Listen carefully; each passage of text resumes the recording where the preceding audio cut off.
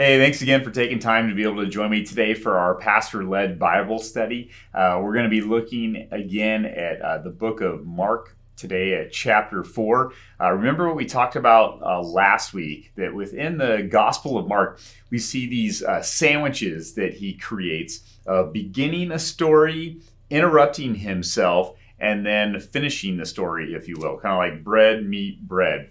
And within the Gospel of Mark, there's about 9 of these. We will see one today as we open up with this parable that Jesus shares. In fact, Jesus will teach us with quite a few different parables today. Remember, the meaning of a parable always is getting us to be able to look at usually one simple point in which God is drawing our attention to, and we will see that in our reading for today. So we're going to look at chapter 4. I think it's about 40 verses or so, in 3 different sections. First, we'll look at this one sandwich, and then we'll move on there. So follow along with me today from Mark chapter 4, beginning at verse 1, the parable of the sower, one you've probably heard many times before. Again, Jesus began to teach by the lake. The crowd that had gathered around him was so large that he got into a boat and sat in it out on the lake, while all the people were along the shore at the water's edge. He taught them many things by parables, and in his teaching said, "Listen, a farmer went out to sow his seed. As he was scattering his seed, some fell along the path, and the birds came and ate it up. Some fell on rocky places where it did not have much soil. It sprang up quickly because the soil was shallow. But when the sun came up, the plants were scorched, and they withered because they had no root. Other seed fell among thorns, which grew up and choked the plants so that they did not bear grain. Still other seed fell on good soil. It came up, grew, and produced a crop, multiplying 30, 60, or even 100 times." So there is basically our first section, this first piece of bread. And here it is where Mark comes in and he basically interrupts himself. He concludes that piece of the sandwich with saying, "Then Jesus said, 'He who has ears to hear, let him hear.'" And all of a sudden, Mark jumps to this different piece of the story. "When he was alone, the 12 and others around him asked him about the parables. He told them, 'The secret of the kingdom of God has been given to you, but to those on the outside, everything is said in parables, so that they may be ever seeing, but never perceiving, and ever hearing, but never understanding. Otherwise, they might turn and be forgiven.'" So Jesus interrupts himself, Mark interrupts himself to be able to share these interesting words from Christ. The disciples are asking and being inquisitive as to why Jesus is sharing all of these things in parables and these different stories to be able to kind of teach the people something, but there isn't always this clarity. And in this instance, it's super unique because we don't have to do research on or try to even guess about what the parable main meaning is. Jesus comes back and he now shares the meaning of what he is trying to be able to say. So here it is, the piece of bread then that follows in this sandwich. It says, "Then Jesus said to him," this is verse 13, "Don't you understand this parable? How then will you understand any parable? The farmer sows the word. Some people are like the seed along the path where the word is sown. As soon as they hear it, Satan comes and takes away the word that was sown in them." So we have that first type of seed. Basically, it's just thrown upon the ground. It never takes any type of root. And because of that, they're snatched up. And very particularly, our Lord says, this creature that comes and flies down and snatches them up is Satan himself. Moves on to the next. "Others, like seeds sown on rocky places, hear the word and at once receive it with joy. But since they have no root, they last only a short time. When trouble or persecution comes because of the word, they quickly fall away." We see this in our world today too, do we not? People who maybe become on fire or have this mountaintop experience. They're really excited that seed seems to be able to grow, but it's not founded on anything. It's more of an emotional element. It's something they're just excited about. And not that we shouldn't be excited about the Lord, not that it doesn't have an emotional connection, but it has to take root in something too. It has to truly be founded in who God is, or it withers away. So we move on to the next one, verse 18. Still others, like seeds sown among thorns, hear the word, but the worries of this life, the deceitfulness of wealth, and the desires for other things come in and choke the word, making it untruthful. So here's our third type of soil that is now described. The individual that hears the word of the Lord, that begins this journey of faith, but because of the thorns, the pressures of the world, it's choked away from them. They start to focus on other things, other worries, other desires, other sins, and the word is cast aside.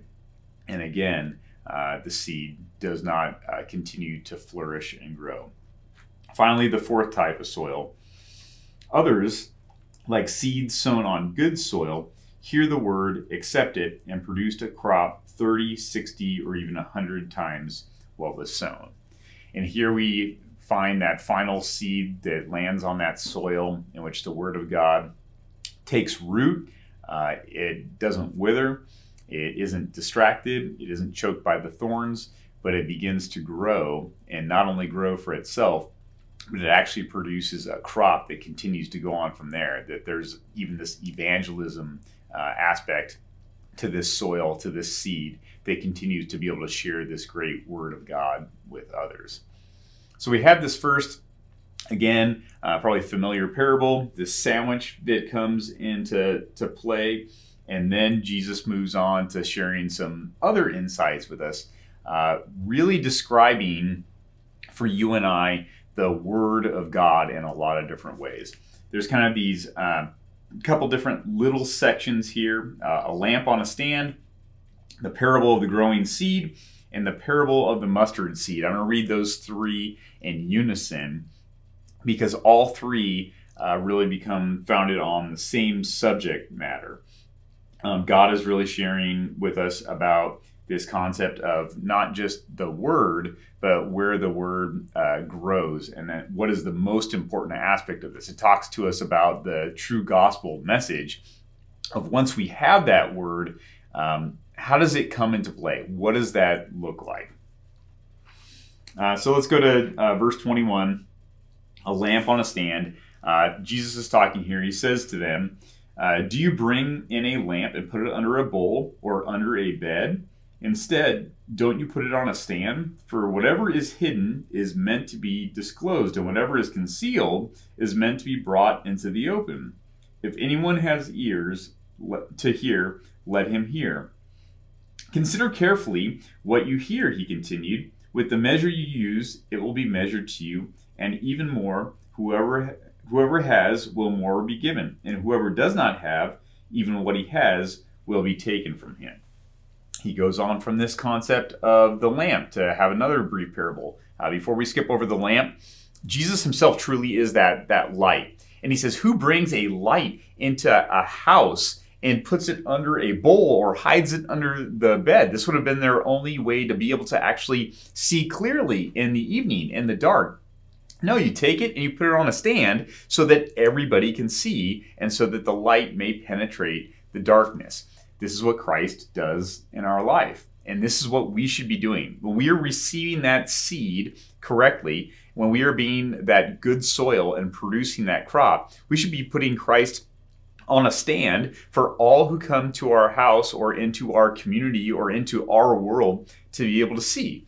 We don't take Christ and hide him under our bed or under a bowl and know that the light is still there, but keep it to ourselves. It's something that we share. And so Jesus is already embarking on his disciples. What do you do with that word? If you are this good soil, what does that look like in your life? And again, a great challenge for us at the same time too. What do we do with Christ? What do we do with his gospel? Are we hiding it? Are we tucking it away? Or are we allowing it to shine for all to be able to see? He goes again, the parable of the growing seed, verse 26. He also said, this is what the kingdom of God is like. A man scatters seed on the ground. Day and night, whether he sleeps or gets up, the seed sprouts and grows, though he does not know how. All by itself, the soil produces grain, first the stalk, then the head, and then the full kernel in the head. As soon as the grain is ripe, he puts the sickle to it, because the harvest has come. So Jesus again is talking about the gospel message. See, it's not just the soil that is doing this great work and being able to make the seed grow. It's actually the seed that has the power to be able to do this. The soil is only the receiver, if you will, of this great news. This is who we are. And God says, the power is truly in the seed. This is what makes it happen. If the man goes to bed or if he is awake, it doesn't matter. Whatever he is doing, this seed is the one that is growing. This seed is the one that is sprouting. The seed is the one doing all the work. And that truly is just like the Holy Spirit within us. It's not you and I saying, oh, we are doing all these great things in faith. Look at us, community. Look at us, Lord. Shouldn't we have some type of special accolades? It really is. Look at this seed. Look at what God is doing. Look what the Word is doing inside of us or in our community. Again, we are only that vessel that the Lord has chosen to be able to scatter the seed there. We don't put the seed inside of ourselves. We are not the ones that say, Lord, I have come after your word. You put it right here. The Lord has decided to be able to do that. And as receptors of Him, the one who scatters this seed in us, then we have the opportunity again to be able to share of this and have that seed grow within us. Moves to this next parable. Again, all familiar ones that would have been known to people at this time, especially people living in a world filled with agriculture. The parable of the mustard seed. Again he said, what shall we say the kingdom of God is like? Or what parable shall we use to describe it? It is like a mustard seed, which is the smallest seed you plant in the ground. Yet when planted, it grows and becomes the largest of all garden plants, with such big branches that the birds of the air can perch in its shade. With many similar parables, Jesus spoke the word to them, as much as they could understand. He did not say anything to them without using a parable, but when he was alone with his own disciples, he explained everything. So he talks about this parable of the mustard seed. If you've ever seen one, I know I have some in my spice rack. They are super small. They may not be the smallest seed that we have today. There's other seeds, poppy seeds and things like that are super small. But for the people in modern day Palestine, this would have been basically the smallest seed that they had during that time. And it's something that would have grown really big. These seeds that literally look like a small line drawn on a paper that would reach the height of a lot of times 10 feet to be able to have these strong plants, as it talks about these birds coming and being able to land on it. And Jesus makes reference in this parable to the kingdom of God. He's saying how it started so small and is going to grow so big. And isn't that the truth? This kingdom of God starts with this little infant in a manger, as Pastor Mark mentioned in our sermon on Sunday, in this small unknown town, Bethany. And it's this gospel message that grows to these 12 men and then begins to fan out through the entire world. You and I still have not yet seen this come to complete fruition. The growth of this plant to be able to take off and to be able to show how much this kingdom of God truly will grow and what it really looks like. But the Lord tells us that this is how it began and this is how it will end. That his word will continue to be able to spread, to be able to thrive. And again, the exciting part about this for you and I as disciples of Christ is that we get to be a part of it. We don't just enjoy the spoils, but we get to enjoy this growth process of being able to share who Jesus is with people around us. So take all of that content that we have today now, that concept of the sandwich, this parable of the sower, of God just wildly sowing his word in the world, wanting everybody to be able to hear about it, of us being able to be a part of this kingdom and watching it grow, and take that into our gospel story for today. The parables get pushed aside, and this very, again, all familiar story comes into our hands. It's the story of Jesus calming the storm. Verse 35. That day when evening came, he said to his disciples, "Let us go over to the other side." Leaving the crowd behind, they took him along just as he was in the boat. There were also other boats with them. A furious squall came up, and the waves broke over the boat so that it was nearly swamped. Jesus was in the stern, sleeping on a cushion. The disciples woke him and said to him, "Teacher, don't you care if we drown?" He got up, rebuked the wind, and said to the waves, "Quiet, be still." Then the wind died down, and it was completely calm. He said to his disciples, "Why are you so afraid? Do you still have no faith?" They were terrified and asked each other, "Who is this? Even the wind and the waves obey him." So many pieces of this familiar text. Let's begin with whose idea it is to be able to go over to this other part of the lake. Jesus himself says, "Let us go over to the other side." Does Christ know what they are about to face? Probably. Does he allow them to go into this storm anyway? He does. Why? Part of it is maybe so he can be able to share an example with them, to be able to strengthen their faith, to be able to allow them to step into this different situation that isn't a world filled with perfection or with complete peace or with everything that they want. You know, in those moments when everything is going great, it's easy to rely upon the Lord, and sometimes it's easy to even forget about our Lord. But it's when we get caught in those storms that all of a sudden we think, "Oh yeah, I think I need him. I need you now, God, more than any time in my life." And it's in that moment that we often call out to him. I don't wish storms of life upon anyone, but I do know that it's something I can at least say for myself that helps me benefit and bring to a head that which is most important in our lives. And I think you'll see that as this short story continues on. So this big storm comes up, this furious squall. This would happen with these different high and low pressures coming together. It would just come out of nowhere. I used to work on a houseboat during my summers in college. We would have all these different junior high and high school kids that would come onto a boat. They'd stay with us Monday through Friday, and we'd run a Christian camp for them, clean the boats on the weekends, and then another group of kids would come on. And often we would have these storms that would come literally out of nowhere, and we'd have to man these houseboats. They weren't horrible storms, but they weren't pleasant, especially to be on in the middle of just a lake with a bunch of students, being able to try to keep this thing from taking on too much water and to be able to get through this wet storm that's just pouring down. But this storm must have been horrible. Remember who is there with them, these experienced fishermen. They've seen it all. But today is the worst storm that has ever been upon them. They are worried that they're going to die. And so in this moment of worry and calamity, what do? Well, they do go to Jesus. Look at the words that they say to him. Christ is sleeping, and they say, "Teacher, don't you care if we drown?" They're almost whining or complaining to God.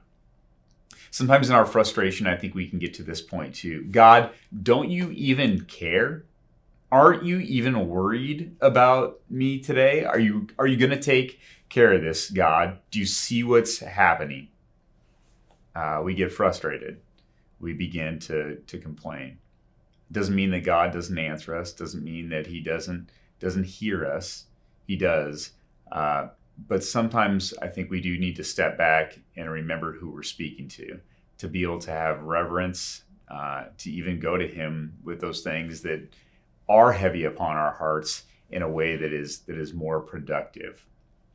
Jesus gets up during this time, And in this moment, he actually asks his disciples a question. First, he says, "Quiet, be still." He yells out, and everything stops. The storm is immediately gone. And the question he says to his disciples immediately after, "Why are you so afraid? Do you still have no faith?" Think about that. Why are you so afraid? What have you struggled with maybe in this past year or two? Different situations that have come across in your life, different storms that you've been up against that have created grief, depression, worry, loss, all different things. And they, again, are horrible things. But are we people of faith, or people who sometimes have a lack of faith? If you and I truly confess that Jesus is the Christ, that he is the Savior of all, that we have the gift of heaven waiting for us, that's being saved for us, reserved for us, these things in life begin to fade. They really begin to go away. Even when they're in our face, it's so easy for us to focus on that moment of exactly what's happening, of that big, huge worry that's around us. But look who's right next to us. Having that faith to know that God is always with us. And it's hard because maybe you can't physically see God. Maybe you can't physically hear God. And I am with you in those times. Maybe it feels like he's sleeping. Is he going to do anything?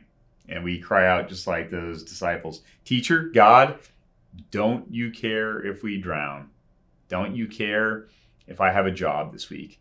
Don't you care if my wife is going through cancer? Don't you care if," fill in the blank for your own scenario. And in that moment, Jesus has to remind us, do you not have faith? Think of what I have truly done for you. Think about that last comment I think that Jesus makes to the storm. He got up, rebuked the wind, and said to the waves, "Quiet, be still." Sometimes I think I need to hear those words.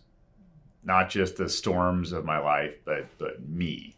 Jesus saying, just quiet down, be still. I got this.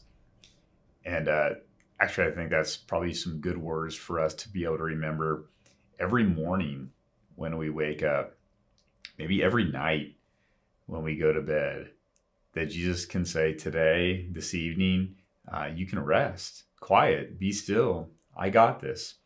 The disciples asked that question. Who is this? Even the wind and the waves obey this guy? Everything. Everything is at our Lord's beckoning command, all of creation, because he is our Savior, he is our Creator, and he is the one who is also our Sustainer. And so wherever you are at today in life, allow our Lord to continue to be able to sustain you. Remember who our Creator is, who has given us all things, and remember that Savior in your life, and that you get to be a part of this. So go out today and be able to share that word. Remember, there are a lot of people around us that need to hear of this good news, that we are called and have a privilege of being some of the ones that can scatter and share this seed so that God's word is always at work, whether we are or not. Who today in your life can you share this with? Because there's a lot of people that are dealing with a lot of different storms right now. That's how history always has been and truly always will be until our Lord comes back and says to all things and to all sin, to all temptation, to all our problems, quiet, be still. Let's pray. Dear Lord, we thank you for this word today that you share with us, both in these short stories and these parables, to get us to link up to that which is so important in our lives of people of faith, surrounded by you in your word. Continue, Lord, to be able to strengthen us in our faith in you, that we just may feel ever more energetic and strong because of that which you have done for us. Make us quiet, make us still, make us disciples of you. In Jesus' name we do pray. Amen. All right, we will catch you later on. Remember, if you're watching this on Wednesday, we have our Lenten service tonight. I hope to see you there or catch you online.